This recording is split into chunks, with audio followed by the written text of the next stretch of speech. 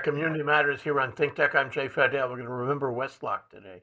Westlock is a story that very few people in Hawaii know about, but they should. It's the second Pearl Harbor. It took place on May 21st, 1944.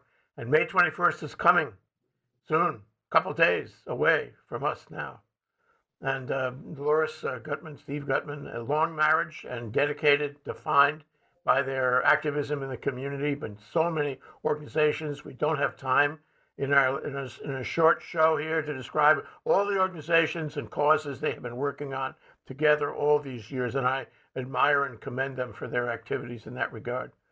Today we're talking about Westlock, a very, very important story, and I suggest that our viewers take notes on this because they may not know anything about what happened in Westlock. So the first question, Dolores, I put to you: why are you interested in what happened at Westlock? Oh, it was brought to my attention in 2009. I never heard of Westlock until the Navy called me and said that this is an event that you need to be part of your history here in Hawaii. That was my first knowledge of it, and I'm still learning. Quite remarkable. And Steve, I'd like to say to you, when I was in the Coast Guard, I studied casualties, I investigated casualties, a number of them, serious casualties, right on through casualties that were interesting to the presidency and Congress. However, nothing came close to the investigation. Nothing I've ever done came anywhere close to what happened at Westlock and all the investigations that happened. And all the reports were made, including a book called The Second Pearl Harbor. Jean Eric Saliker wrote a book only a few years ago. And, it was like classified information until the 60s or 70s. And for that reason, nobody knew about it. Nobody captured it. The reports were written for the Navy. It was all internal and classified. And finally, we have this positive book, which is on Amazon, by Saliker. And I find it very interesting that he does what I would have done in the Coast Guard. He examines every single fact. The book is loaded with exactly what happened. So, Steve, make yourself a legal investigator now as a lawyer, and then tell us in a few words what happened on May 21st, 1944. Well, actually, Dolores does a better job of describing the incident, but I really think we ought to have her go through it. Okay, I take your point. Dolores, you describe the incident. Well, the second Pearl Harbor really kind of skipped over some factors. He talked about the LS-3, the LST vessels in Pearl Harbor, and those things, but it didn't talk about the incident itself in detail. He skipped over the fact that what happened actually there in terms of the explosion on LST-353, which were being unloaded by the 29th Decontamination Unit from Schofield Barracks. And the ship was overloaded, and they lost two or three roll-off on LS-353 as it was maneuvering around Maui, on Maui. And so the ship came back to Pearl Harbor to be reloaded. And as they were reloaded with no training or anything, the explosion occurred in the afternoon. They arrived around 7 o'clock. About over 100 or so men from Schofield arrived at Pearl Harbor around 7 o'clock to unload the ship on the Sunday. That was a Sunday morning, May 21st, 44. And so that the secret part, and the Navy actually prefer not to talk about it because the men were not trained. And the second event happened on July 17th at Port Chicago. These men were unloading ammunition and gasoline on this LST-353 that blew up, explosion. And the bodies were flown all over the place at the at Pearl Harbor. And many bodies are still, the bones and everything is still down in the Walker Bay. And we have a lot of history, and I have names of people that survived, and we will talk about that on Friday, some of them. Well, tell us what's happening on Friday. On Friday, May the 20th, which is we're celebrating the 11th anniversary of the Westlock attorney's life and memory. This began in 2010 at the National Memorial Cemetery of the Pacific. And there are 39 graves, unmarked graves with body parts in them. They have to be analyzed by the POWMIA, which is the DPAA at Joint Base Pearl Harbor. So the celebration is to memorialize those men that are buried there in unmarked graves, 39 of them. And it began at 2 o'clock on Friday, May the 20th. And it's about a 45 minutes to 60-minute services. And it's a military protocol. And it's in the Obama Hawaii and Africana Museum is in collaboration with Joint Military Forces of Hawaii to celebrate that. Okay, so there's an African-American connection here. And Yes. I want to explore that with you. There were 559 people injured or killed. Something I recall, 136 Well, it's were something killed. similar to that. They don't know exactly how many people because we only picked up body parts off the water, and some of them were never recovered. I've gone down Joint Base Pearl Harbor with different admirals and generals for the last 10 years, and I get more information every time I go with them down in the back of the high security area about this incident. And it's still unfolding. Yeah, there were a lot of reports written, and they're inconsistent in many ways. So we don't know the whole story yet. The Board of Inquiry was initiated the very day after this happened. But one thing Yes, I'd like to offer you is that there was an inconsistency as to the cause, and there's an inconsistency as to why it was kept classified. Let me say what I mean. There was some talk about a Japanese submarine, a one-man submarine out there, and some investigation done on that and the possibility that caused the explosion. The explosion was huge. It sank 6 LSDs, and those are large ships. And Yeah, those outside. ships were loaded with tanks and war material and mortar rounds. Right. 3,000 tons of explosives on these Right. 6 ships. Yes, And it really destroyed Westlock at the time, including it did. structures on the beach. In any event, I guess the prevailing theory now is that the men were untrained, as you say. Yeah, well, There was yes. gasoline, exposed gasoline, and some fellow was smoking a cigarette, and the cigarette set off the gasoline, and the gasoline set off the ammunition. I think there are probably other theories too. And there are multiple theories about why the Navy originally kept it secret. This was part of a special project delivering this ammunition to the Marianas to clear the Marianas so they could fly a B-29 over Tokyo. So they managed to get their act together only a day or two after by bringing one day. Bringing other LSTs in to do the same job, and they carried out the mission, the convoy, if you will, to the Marianas And it was pretty much on successful. schedule, which is really a statement. But since this was a highly classified mission, they didn't want to talk about it. Yeah, and the state of Hawaii was still under martial law. And because there was so much tension because of what was happening in Japan and their planning to, invade the Mariana Islands and to make a secret kind of impact. But the Japanese ships were out there from California and all around the Pacific and everything. So they had to be very careful. And so what happened is they needed to test some of the ships because they were overloaded. And we lost 3 roll-off LSTs on there. Those are the roll-on on the LST, the larger boat.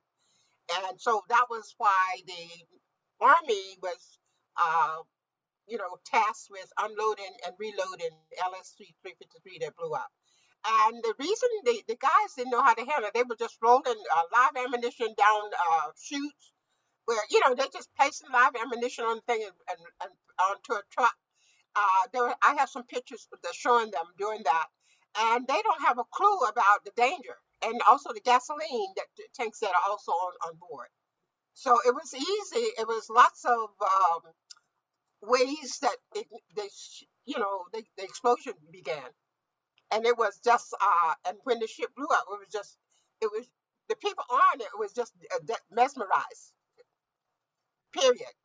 What do the pictures show, Dolores?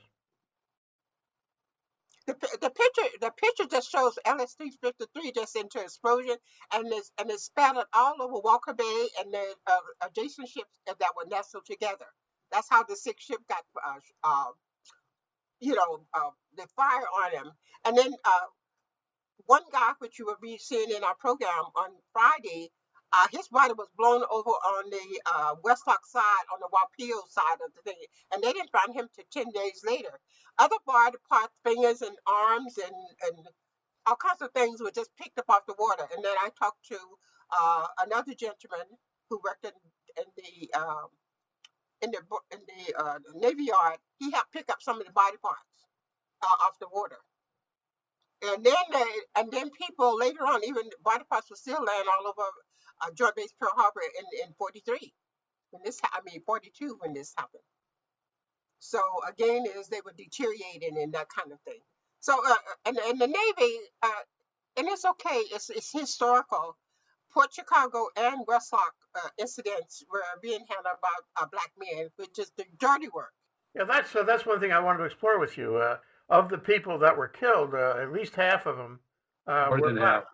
More than More half. than half. Well, what are your numbers? What is it, Steve? Well, the numbers they still, although POWMIH sent me a whole list of things, and I've gotten some declassified information.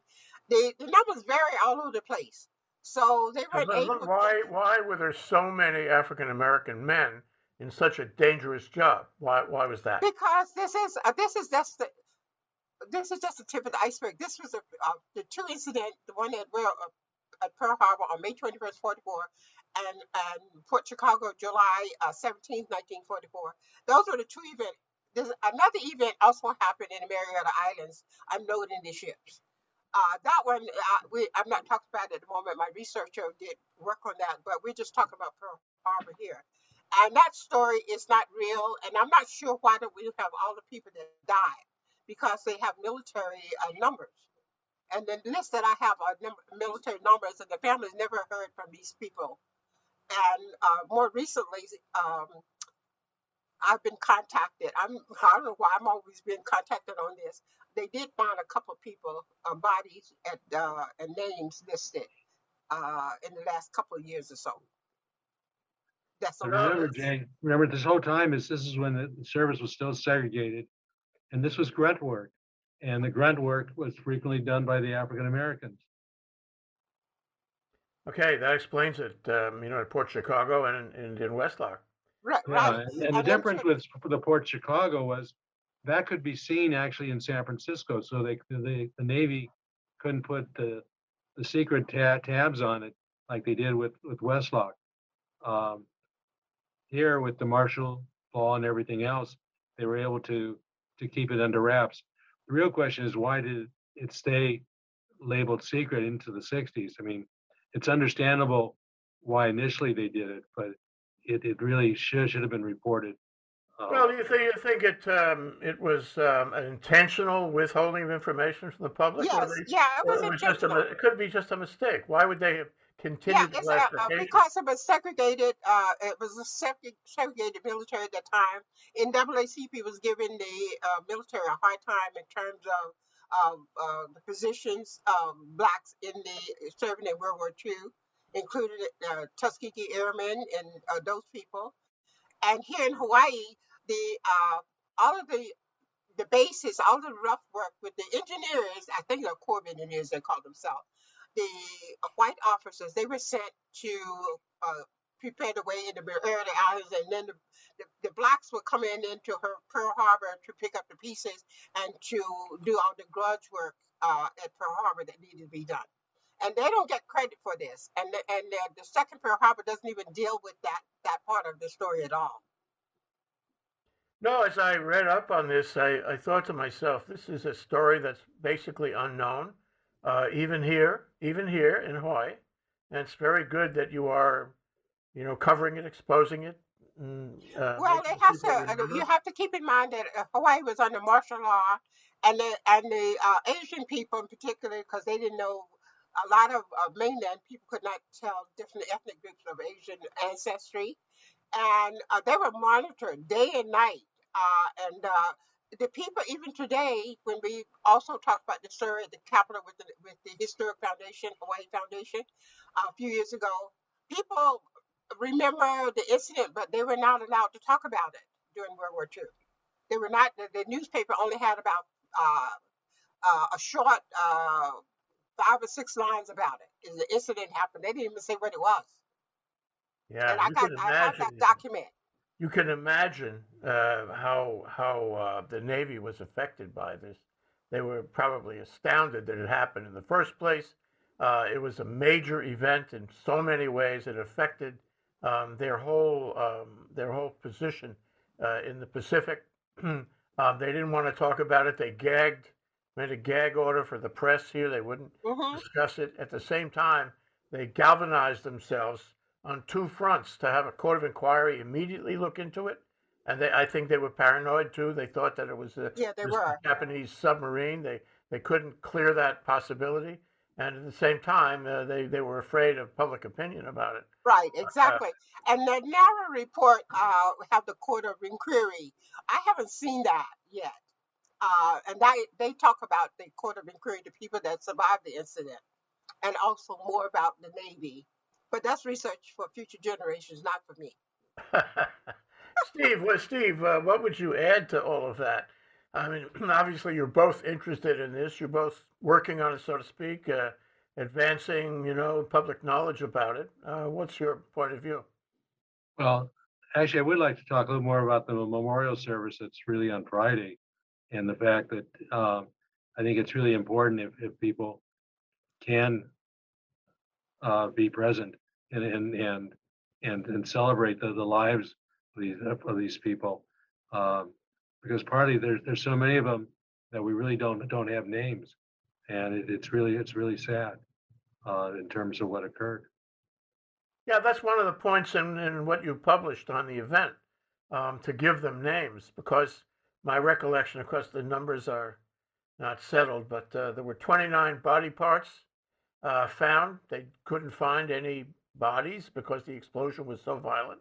Series of explosions, I should say. I mean, six LSDs blew up with ammunition of 3,000 tons of ammunition, including mortar rounds, artillery, so that there was really nothing left of anyone. And the 29 body parts were buried, but at the time there was no technology to determine what belonged to who.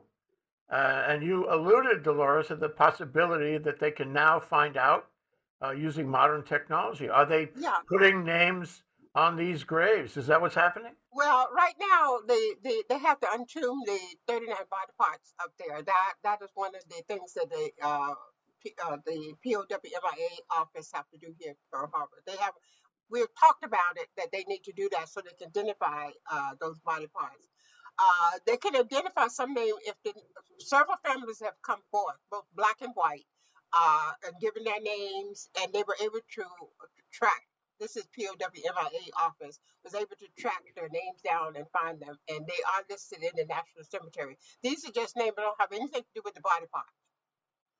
So that's the second thing that has to be done, so that the families. This has been 78 years ago. The families have never heard from their family members again. And you notice that I said 39 graves with body parts in them, not bodies, not bodies, because they were blown to smithereens when the LS-334 and the closest to LS-350 also exploded with the same tenacity as the LS-353. So you have a conglomerate here, and a lot of people, it's just your word, his word, and their word. We're still unfolding the story. So the best that we are going to get for in this research we have to look at the court of inquiry reports and how they I talk hope about it. you I hope you talk about this book, The Second Pearl Harbor by Jean Eric Selector. It's actually on Amazon, and you can get it Yeah, on Kindle. I have a excerpt of, he sent me, I talked to the guy after, he sent me a stuff. The only part, as I said, he was not interested in the African American piece of it. He wasn't interested in talking about segregation. And Hmm. you know, the army was only desegregated in 1948. So you're dealing with a lot of history Well, that's all part of. do you think that what happened at Westlock led to the desegregation in 1948? It was No, I'm certainly an not saying obvious. It no. was I'm an not saying obvious. that. No, I'm not saying that. But you have to kind of think about how our country was, uh, you know, segregated. Jim Crow was evident everywhere, and this including the workers in the factories that helped to build the aircrafts while the men are at war, and how the migration came to the West to help work in the factories. So there are many pieces of this story that helps to tell a larger narrative. And the best I can talk about Hawaii is because that history is under the radar. The people don't talk about what they did here at all. And in Pearl Harbor, Pearl City, Quonset Hut 33 was part of Manana Barracks. And I don't know. Another base that was black barracks were outside of Fort Shafter. This is our Navy historian Jeff Dodge told me about. They just dismantled that one altogether, like they did the ones in the Ever Beach, Ever side. So a lot of the history is still on the radar. They're dealing with Pearl Harbor here in Hawaii. I understand, but this is not just a lesson in history, although it is a very interesting lesson. I hate to say this, but it could make a very interesting movie, for example, to cover it in detail. I'm not sure there's a lot of information or people that can give the details aside what's written in these reports. But I think there's lessons to be learned beyond the historical rendition and analysis. And I'd like to ask you guys to talk about that. Steve, what can we learn as we learn about what happened here in Westlock? What can we learn for the future, for Hawaii, for the military, for, I don't know, race relations? Well, as far as the actual incident itself, but just in terms of the importance of training and the fact that the people were not properly trained, um, certainly led to the numbers increasing. The mere fact that the explosion occurred would have led to a fair number of deaths, but it got compounded by the fact that people really didn't know what to be doing initially in terms of how to react and address the problem as it was developing. Dolores? Well, I think that what we need to do is continue. I'm working with the historian, and he will be at our services on Friday. We're looking at how to mitigate the situation and tell this particular part of the story. We're looking at, I think, at Joint Base Pearl Harbor. They want it on the West Dock side. They're looking at dismantling a wharf over there. And but we need to do something to make sure that our young people, our future generation, know about this particular one, so that they can also be able to prevent such a things occurring again, incidents, no matter what they are. So history informs the future. So I think here in Pearl Harbor, since the World War II began here, it is very imperative that we tell a larger narrative about all of the people that participated in World War II in the Pacific. The World War II in the Pacific story has not been told adequately at all, which includes the people of African descent. The Japanese, because they did so well in 442 in Europe, they they they stand out. But the Filipinos and the Chinese and the Hawaiians and African American, our story here in the Pacific are not told well, and we need scholars and researchers to unfold that story. And like you said, a documentary will be really well done if they look at the whole story, not piecemeal it.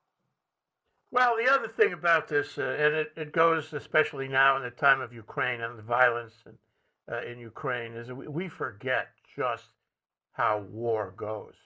We forget the violence. We forget how dangerous it is to Mhm, handle mhm. ammunition. 3,000 tons of ammunition. It's easy for something like this to happen, just as in Port Chicago off San Francisco, Exactly. only 60 days before. So it's really a lesson in making us understand about war, about the lethal consequences of even relatively innocent acts of loading a barge. And I don't think people understand that. We've been, we've been sort of cauterized about the Exactly. violence. We've Yes. heard it all about, Pearl Harbor. We've seen the pictures of the ships smoking and sinking and what have you, and look at the Arizona Memorial and all this. But the fact is that we don't fully appreciate the violence of what happened and the Exactly. deaths surrounding us and the bodies. This is a factor which is very prevalent that we can talk about after the COVID and the pandemic. We need to talk about the real story of war, especially looking at Ukraine and what's happening there, and that situation is not any different than happening in World War II here in Hawaii and across the Pacific Islands, and also Europe. And again, I think that it requires us to have dialogue, and I think that would be a nice program to have to actually talk about it. That having from different sectors and people from different sectors talk about it in terms of how war has impacted our lives, and what we need to kind of start looking at for the future generation to kind of minimize this and mitigate it in some way, uh, because war is not it is not acceptable, and a lot of too many innocent people died, by the way. And there, can we get along otherwise?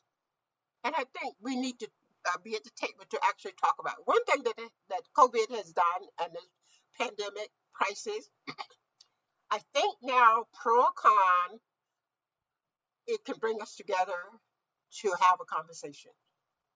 Yep. Well, And and the great tragedy is in war, in the fog of war, terrible things happen to people. They lose their lives, and that is something every time.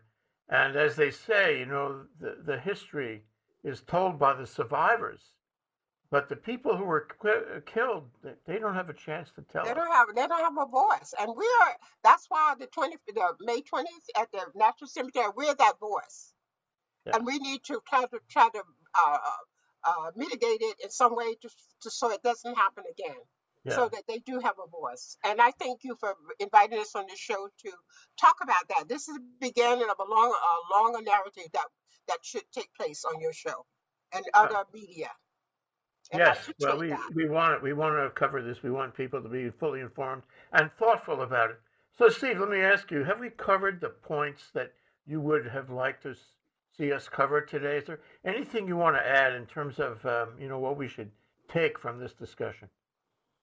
No, I think um, you've covered the primary points. I mean, it's an incident that it happened. It can easily happen again, um, and it's something that people uh, need to say their proper prayers for. Yeah, sometimes I think Hawaii doesn't think of its history in the comprehensive way that you guys are talking about, and we have to be mindful of history, or we will repeat it. And so I think it's very valuable that you're bringing this to public attention. Well, the other thing though, Ray Emery, who just died last year, he was that voice before. It was a one man show, and he worked at it ferociously until he died. And he was actually he was my anchor and then put the wind beneath my wing to get involved in this project. And he would not let me walk away with it, but he gave me all of the support to tell the story, and for him making sure that the unknown people that died on December the 7th, 41, that their lives were meaningful, and that we shouldn't forget them. And so the same thing happened.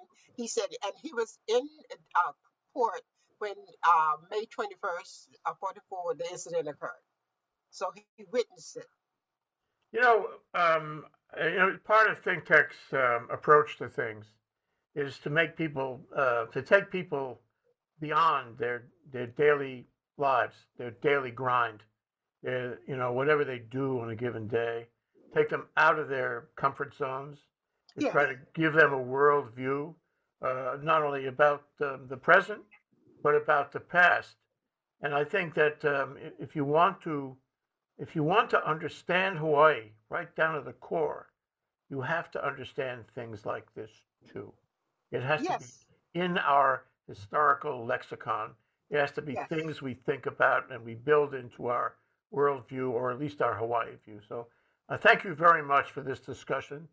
Dolores and Steve, I really appreciate you coming around. Thank you. Good for you, and I wish you a productive event here coming up soon. Thank you very much. Thank you very much, Jay. Really appreciate it. Aloha.